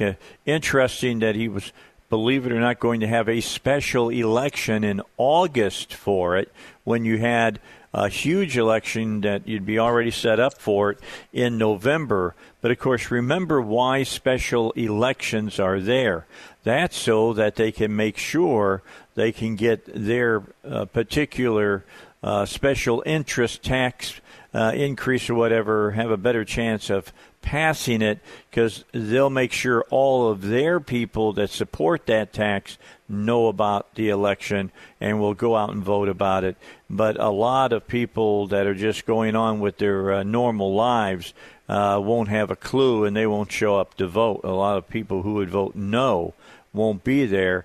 So they'll, get it passed. I mean, it's a well-known fact that on special elections, tax increases have a much better chance of passing than in general elections, when everybody shows up and they see that, the local government, state government, federal government wants to take more of their money, and they vote no. All right, so they passed in the Senate. House hasn't done it yet. We're expecting that vote coming today, dealing with the rescue bill that the Senate passed last night. So in that bill, in the middle of it, there's a couple hundred pages talking about how much money you get as a citizen. Let me run over that for you so that you'll know. And you're going to get a check, most of you, just so you'll know that you can use in whatever way you want to. It will be more than the checks that were sent out during the Bush era. You remember after 9/11, they sent out checks to get people to get out and do some shopping and fire up the economy. So people who file individually, first of all, so if you file your taxes as an individual, you're eligible for a check up to $1,200, but that will decrease for you if you earn an adjusted gross income of more than $75,000 a year. The bill says that the payment is reduced by 5% of every dollar above that mark, or $50 for every $1,000 above $75,000. What that ultimately means is that you who make more than $75,000, the payment is less the higher your earnings are, with it being reduced to zero if you make $99,000 or more a year. Now, if you're like, for instance, me, you're married, filing jointly. Couples who file a joint tax return are eligible for a payment of up to $2,400 plus an additional $500 per child. However, that amount decreases for couples whose adjusted gross income is more than $150,000 in a year, at the same rate of 5% of every dollar above that mark. What that translates out to you is less money for more that you make, with it being reduced to zero for joint filers without children who earn $198,000 or more. If you're someone who's filing as the head of a household, people who file as heads of households are eligible for payments of up to $1,200, but that amount is increased by $500 per child. That amount is reduced for people who earn an adjusted gross income of more than $112,000 a year. The extent to which it is decreased, of course, depends on how many children you have. If you go to the taxfoundation.org, you can see this chart. The following that chart shows you your income is based on people's tax filings for 2019, but if you're not filed for that year, then the filing for 2018 will apply. Looking at filers with dependents, head of household with one dependent, if you make $150,000 or more, you're going to lose it. If you got two dependents, it looks like about maybe $62,000. It doesn't give a breakdown really close, but I've given it to you so you know whether you're probably going to get money or you're not going to get any money. And from what I have understood, those checks should get out within the next 3 weeks. So they're wanting to get that money into your hands as fast as they can, just so you know. Talking to Matt Smith right now, texting with him. He's going to join us hopefully tomorrow at 8:35. I'm waiting for him to text me back and see if that's all right. He will be the last movie theaters to close their doors here in Arkansas. Everybody else has closed their doors. He's kept them open in case you wanted to come to the theater, but I believe it's going to be at Saturday that the doors will close, and they'll be closed until government officials say and issue the all clear to them. He just gave me the thumbs up. 8:35 tomorrow morning, Matt Smith will talk to us, and we'll talk to him about how tough this is on small business people. As you know, Matt owns Little Rock, Hot Springs, Cabot, Searcy, and Batesville theaters. And so he's looking at that. And, he's kept his theaters open for you. So you could have some fresh popcorn and go out and watch a movie. Of course, a lot of movies are not going to be making it to the big screen when they thought they would because they're movies that aren't big blockbusters. The big blockbusters are being pushed back now from May and June into September, October, and those smaller films that were going to open up in May and June are being told that they don't have openings for them right now. I'm beginning to see some of these motion pictures. They're saying that what they're going to do is put them on video on demand, video on demand, or are going to stream them. They did a little bit of that here this last weekend with The Invisible Man. They did that, and the other movie was The Hunt as well, was done on video demand. I think if they do it more in the future, I think they're going to have to bring the price down a little bit because they're asking for $20 per picture. I think they're going to have to kind of zero in on doing this at what you normally would pay at a movie theater, because I'm going to have to pop up my own popcorn here. I mean, I've got my coconut oil and everything to pop my popcorn and to butter it, and I've got my own sodas in the refrigerator, so I don't have to pay for that. And I'll be willing to pay to see the movie, but I'm not going to pay over twice the amount that I would have to pay if I went to the theater itself. All right, getting some more things from folks into the show today. Marlene says, if I recall history, this type of thought process is what prevailed at the end of World War I and was instrumental in ushering in World War II. So I'm looking at that, and I'm not sure exactly what she's talking about. Let me go and check that out. When I come back, I'll make some statements about that. So, again, tomorrow, Robert Steinbach will be on at 7 o'clock until 9. He'll also join us along with Matt Smith at 8:30. Matt will be talking about the VIP cinemas in Little Rock, Hot Springs, Cabot, as well as in Searcy and up in Batesville, what's going to happen there. and evidently they are going to shut their doors on Saturday until this coronavirus thing plays itself out. 16 minutes after 8 on the Dave Elswick Show. It's a Thursday. We got some more still for you. A lot of things to talk about here. So stay tuned. That's coming up. 84 for a high today under partly sunny skies. Looking at our temperatures right now, let me get you the temperatures as they are happening right now. Little Rock is at 52 degrees now. Hot Springs 54. Cabot is at 53. Pine Bluff is 57. Conway at 53. And Fayetteville now is 66 degrees. Dave Elswick Show, 101.1 FM, The Answer.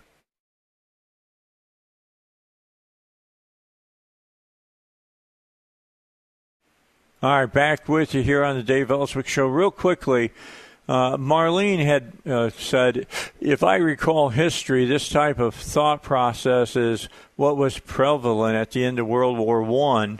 Of course, talking about the rest of the world striking out against Germany, and was instrumental in ushering in World War II. Well, you're talking about the Treaty of Versailles. That's totally different than these countries that are now saying they want to bring a lawsuit against China for giving wrong information. Timothy Mosley says, amen to that. Take trillions away from their government and economy and start making products here. Freaking wake up, America. Wake up. Well, I don't know of anything like that. I guess that would have to go to the court, The Hague, to be litigated. But I don't think we'll ever see any money from China, to be honest with you. As far as what should be done with China, I think, like what Tom Cotton has been talking about, that's what we need to do, is come back and start making more products here in the United States. So Get Around Jim joins us by the phone. Get Around Jim, how are you today? Hey, buddy. I hope I'm doing a little bit better than you. I guess they've taken that other PIC line out, have they? It's coming out today. Thank goodness. I can't wait. Outstanding, man. You've been through it, buddy. I tell you. But before I start, just want to give everybody a heads up. The conditions out here between the west end of Benton and Haskell and on out toward Malvern, it's pretty pea soupy out here, foggy and what have you. So y'all just be careful, drive accordingly coming in. Okay. But other than that, I'm just kind of curious as this stimulus thing. They're talking about pumping these $2 trillion into the economy and what have you. But are you just going to the unemployment office to employ like me? I'm considered essential in my endeavors for a living, but they got you on a rotating kind of deal where, like, I'm on my way home after doing a couple of things that I did today. I'm done for the day. So I just don't know how that's going to work. Are they just going to automatically just pump some money into your account? Yep. I've already filed my income tax. So yeah, they'll still. I'm just telling you right now. Here's what happened, Jim. Here within about 3 weeks. Are you married, filing jointly? Yes, sir. Do you have any children? 4-legged children. Yeah, okay. You don't have any human children. That's too bad. But the bottom line is, if you made under $150,000 that you put on your taxes, gross income, you're going to get $2,400 in your bank account. Wow. That'll cushion this rotating shift thing a little bit. Yep, there you go. By the way, you're a trucker. Let me ask you this question. I've been reading more and more articles about how tough it has been for truckers, and that a lot of truck stops are closed down and all kinds of things. How's your view of that? Well, I don't get out of Arkansas, so I'm not dealing with the issues that the road drivers are running into. For the most part, the major truck stops around here are open. Some of the fuel centers, they're all open. Just be mindful that if you've got a beaded cup or whatever that one of the refillable cups from the venue, they're not allowing you to refill the cups anymore. You have to get a new cup, a clean cup. They would prefer that you wash your hands when you go in the store and all that kind of stuff before you go over to the rotisserie where they have the hot dogs and all that kind of stuff. They're not going to just stop you at the door and make you go straight into the restroom, but have some adult sensibilities and go to the restroom, wash your hands, clean them up, and then go about your business in the store.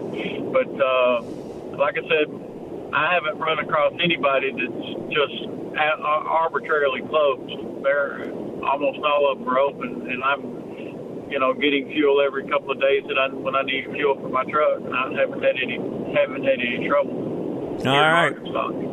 Well, get around, Jim. Thank you for the job you're doing, getting products to the market. We appreciate you for that. And to all the truck drivers listening, I want to say thank you to them as well. We'll talk to you a little ways down the road. Thank you, Jim. Appreciate your call. Appreciate you, Dave. And bless you that you're getting the pick line out, buddy. Yeah, I can't wait. Be honest with you. We've been praying. Well, I appreciate you've been praying for me. Thank you so much. Unlike most Democrats, I do appreciate all the prayers that are offered my way.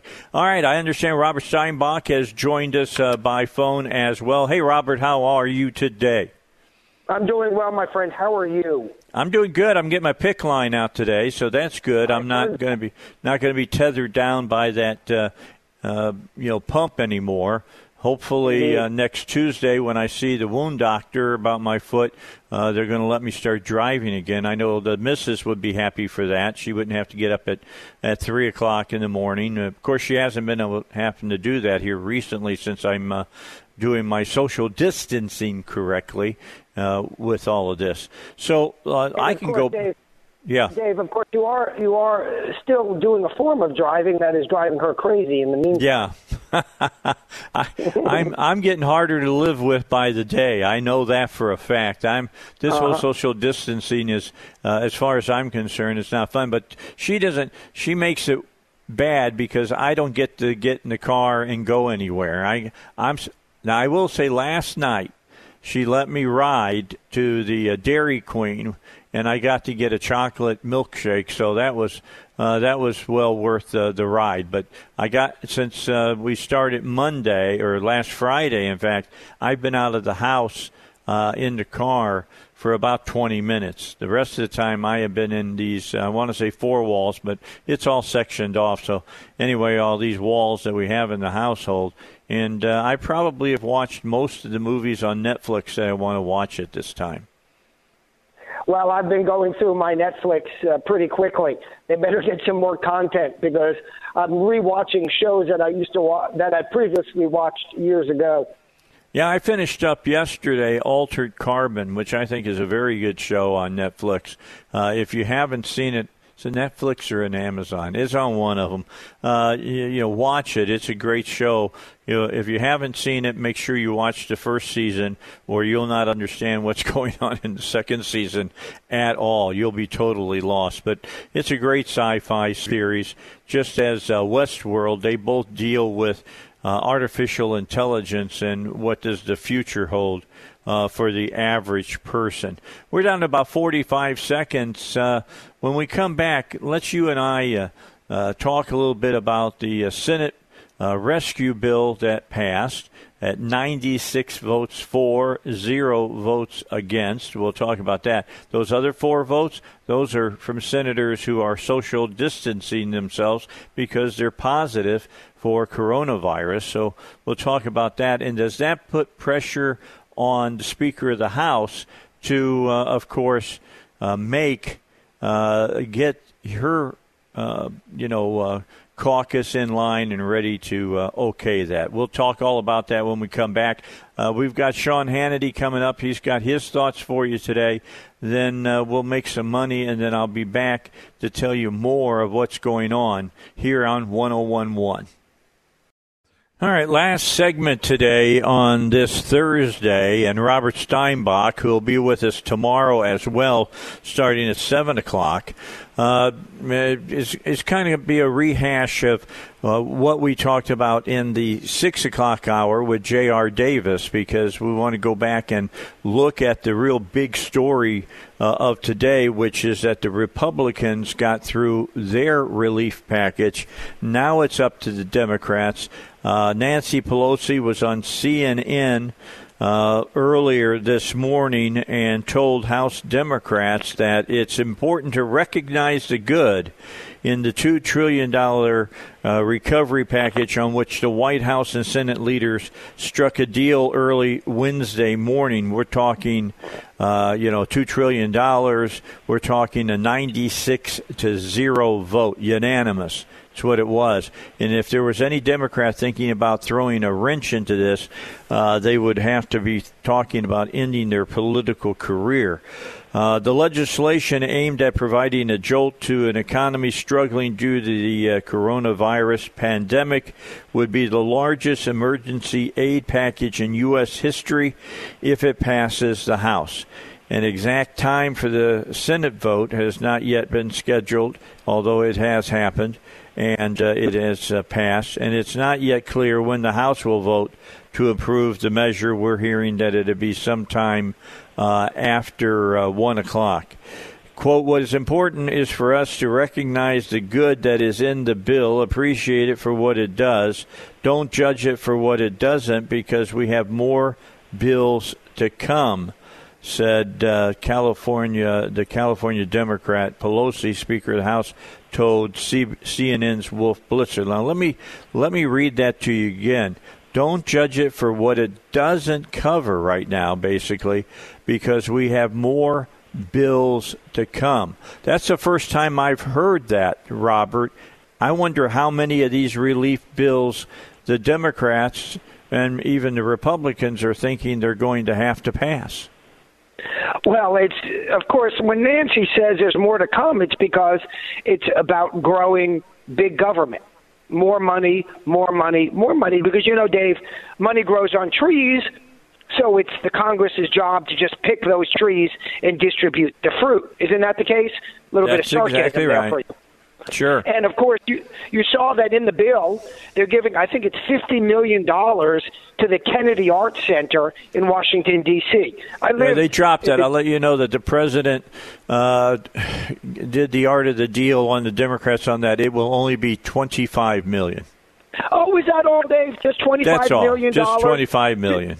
Right, to the elitist art center. That is the archetype of what you see in or have seen in communist countries, where there was the ballet center for the top Politburo folks in the Soviet Union to go see the ballet, and of course everybody's money went in to pay for that. I've got no problem, of course, with arts. I've got no problem with ballet, but these are expenditures that are not essential, needless to say. There are many other examples of non-essential, and the arts sometimes gets picked on, but with some merit, mind you, collectively.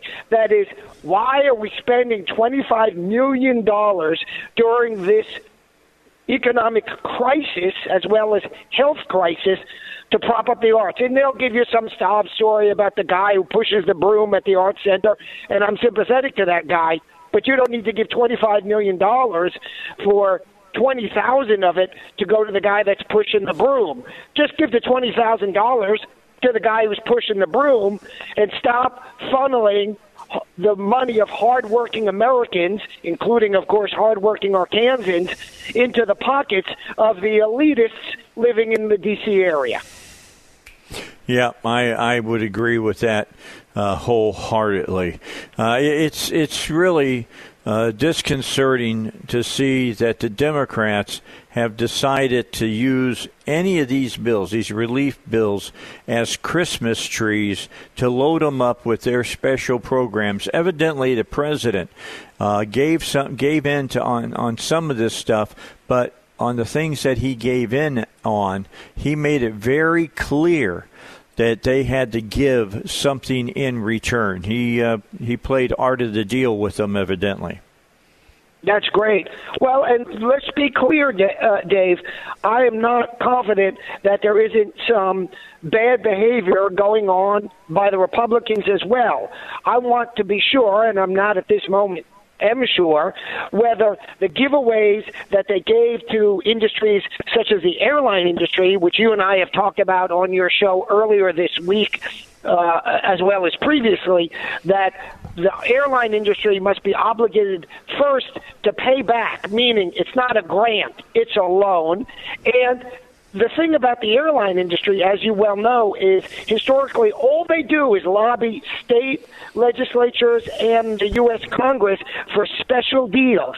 So it's not a competitive environment. It's an oligopoly where only a few can enter such an expensive industry due to the cost of entry, the barriers to entry, and then they get special deals from state and federal legislators and legislatures.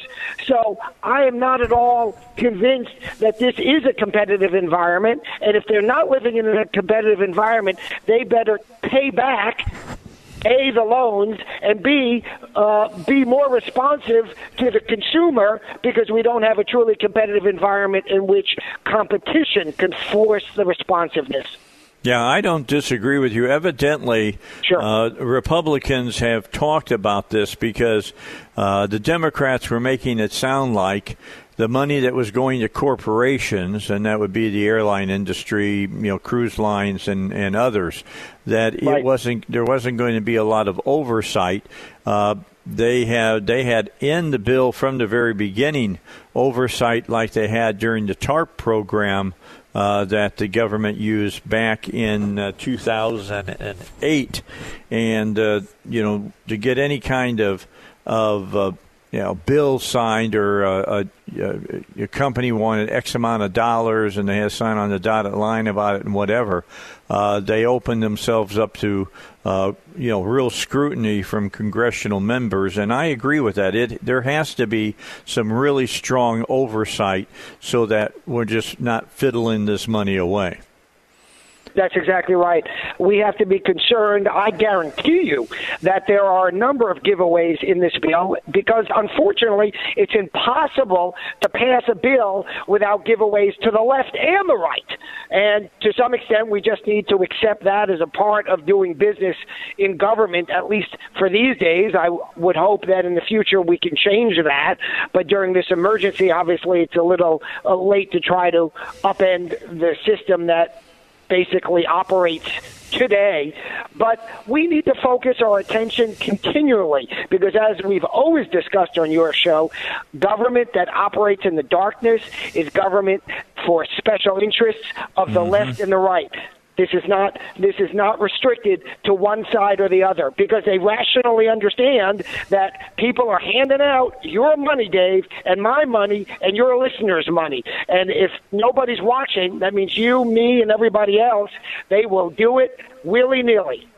Yeah, I agree with that exactly. And the only way you can ever get to the point where you don't have to strike a compromise, and compromise usually leaves a bad taste in my mouth because it normally means that you got to put up with some measure of crap in maybe a good bill just to get it passed, because you got to scratch everybody's back to get the votes necessary to pass it.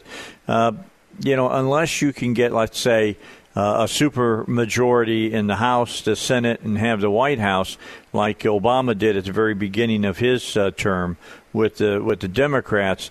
They got to make those kinds of deals, or nothing gets done. That's absolutely true. and that's something that, like I said, we'll need to live with, at least for the meantime. But the related problem is that both sides are looking for sort of giveaways to their buddies, their donors, not for the general welfare of the public. And we need to keep that limited and hopefully in the long run eliminate that possibility. I don't think that's practicable at this moment, but I think that needs to be our continued vigilant effort as we move forward.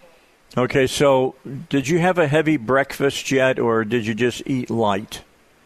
Yeah, I'm going to try not to throw up in my mouth a little bit. Yeah, that's coming up because I'm getting ready to play Chuck Schumer for you, the minority leader.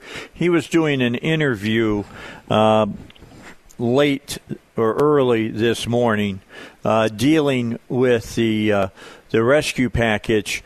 And I'm going to let you listen to what he's saying. Heidi, be listening. I'm going to cut it off after we get through the hypocrisy at the very beginning.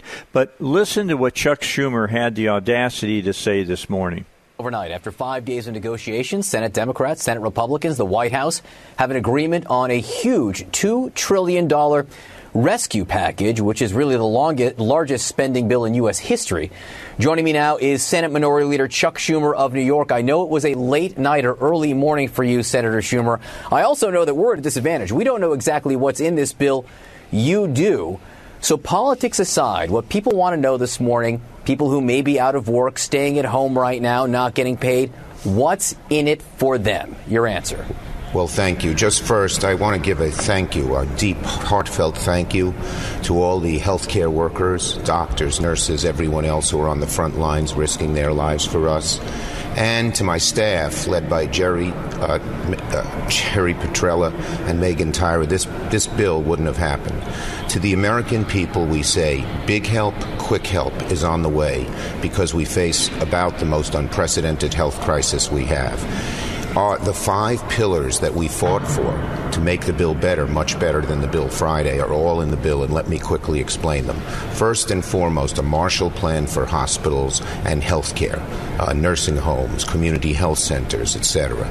These places desperately need help. They need ventilators. They need equipment. They need PPE. All kinds of things. They need to build new beds. They have so much strain. There's $130 billion in for health care and our health care system to be injected right away to help with the shortage of ventilators, equipment, and other things, as well as what else they need. Second, this is worker-friendly, workers first. We didn't want to put corporations first. We thought the original bill did that too much.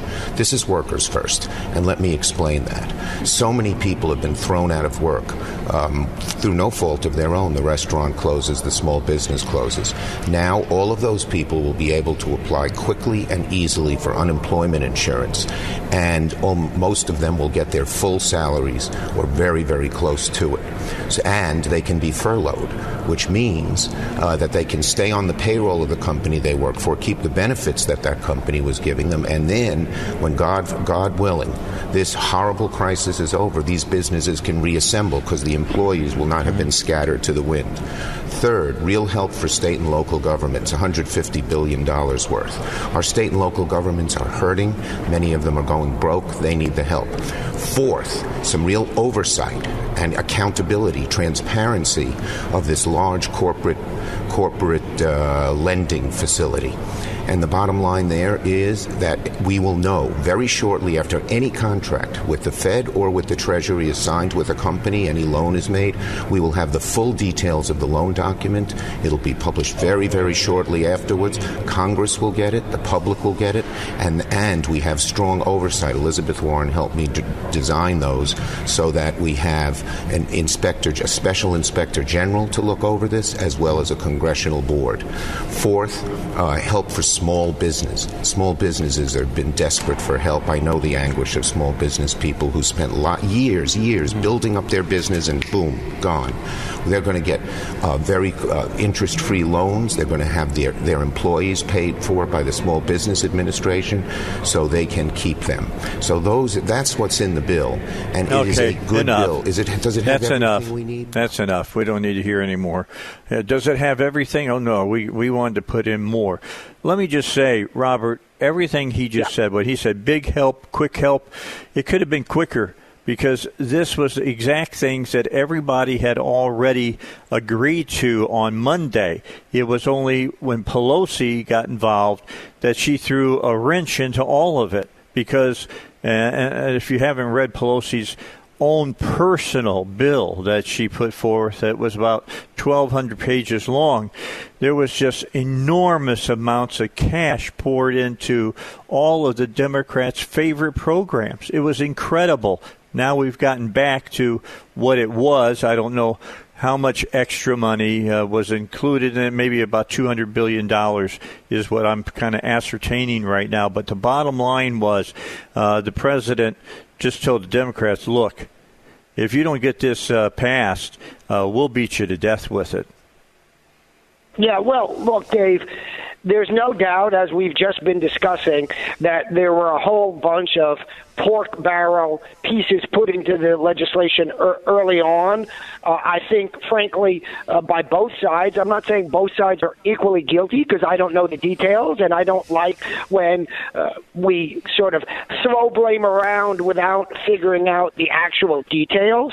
I'm confident that both sides, left and right, were putting in pork barrel. I can't say who did it more. As a conservative, I suspect my knee-jerk reaction would be to suggest that the Democrats did it more than the Republicans, and that might turn out to be true. But the fact is, we've got a problem in how we legislate, and we've got an even bigger problem in how we legislate in emergency, and that is that pork barrel works its way in when we have $25 million, and that's the reduced amount that you just taught me about, going to the Kennedy Center for Coastal Elites during an emergency bill. You know that there's a problem. Now, is that problem bigger than the solution? No, but it's something that we need to be vigilant on. Yeah, well, let me before we go to our final break, tell you this. Elizabeth sharing with me information she's pulled down. Apparently, the Democrats were negotiating for credit. In other words, how much credit would the GOP give the Democrats for passing this bill? That's just disgusting. Yeah. Well, I've never seen the Democrats not able to take credit on their own for things that they may or may not have been involved in. So I don't know why they need the Republicans to give them any credit. I'm with you. All right, stay where you're at. We got one more segment. We'll talk some more when we come back. It's 52 degrees in Little Rock, going for a high of 84. 101.1 FM, The Answer. All right, so let's talk a little bit. We were talking about padding up this bill. $25 million in funding for the John F. Kennedy Center for the Performing Arts, as well as $75 million for the National Endowment for the Arts, $75 million for the National Endowment for the Humanities. From what I understand, they were asking for $75 million for the Kennedy Center, $150 and $150 for performing arts there, as far, or the endowment of the arts and endowment for the humanities. And Pelosi had the audacity to say that when she put her bill up, everything in her bill had to do with COVID-19. I mean, this woman, and I had Corey Lewandowski on earlier today, Robert. I don't know if you heard him, but he made the statement, because the media does not hold her responsible for what she says and calls her out for the absolutely fictitious lies that she perpetuates on the air, that she says this stuff without, with impunity. That's absolutely right. It's been a double standard since Donald Trump got elected, in fact. And look, Dave, I thought the phrase was starving artists. Why are they trying to undo what it's supposed to be? That's a joke, so you can write your letters directly to Dave. Don't send them to me. But nonetheless, it has nothing to do with what's going on here. And you see these commercials from time to time when they're looking for money. These organizations are are looking for money from the government, that, a society without art is a dead society. Listen, I come from a family with some very renowned artists in them, and of course I love art. But it doesn't mean that you, I, and your listeners need to pay for someone else to create the art. It is a luxury, and luxuries are things that need to be funded by people with extra money. There are plenty of rich folks that can pay for art, and the marketplace, I dare say, will determine what is, quote, needed when it comes to art. All right. Well, Robert, I'm going to let you go until tomorrow. Yes, we'll get together at 7 o'clock. I'm going to finish up. Gene McVeigh was on my Facebook page this morning, and he said, we're lucky that Pelosi and Schumer were not around on December 7th, 1941. And I have to agree with that wholeheartedly. Robert, have a great day. Talk to you tomorrow. To my listeners. Yep. To my listeners, have a great day today. Tomorrow, Robert will be with us starting at 7. We're also going to hear from Matt Smith about closing movie theaters. He'll tell us all about that when we continue the Dave Elswick Show starting at 6 a.m. tomorrow right here at 101.1 FM, The Answer.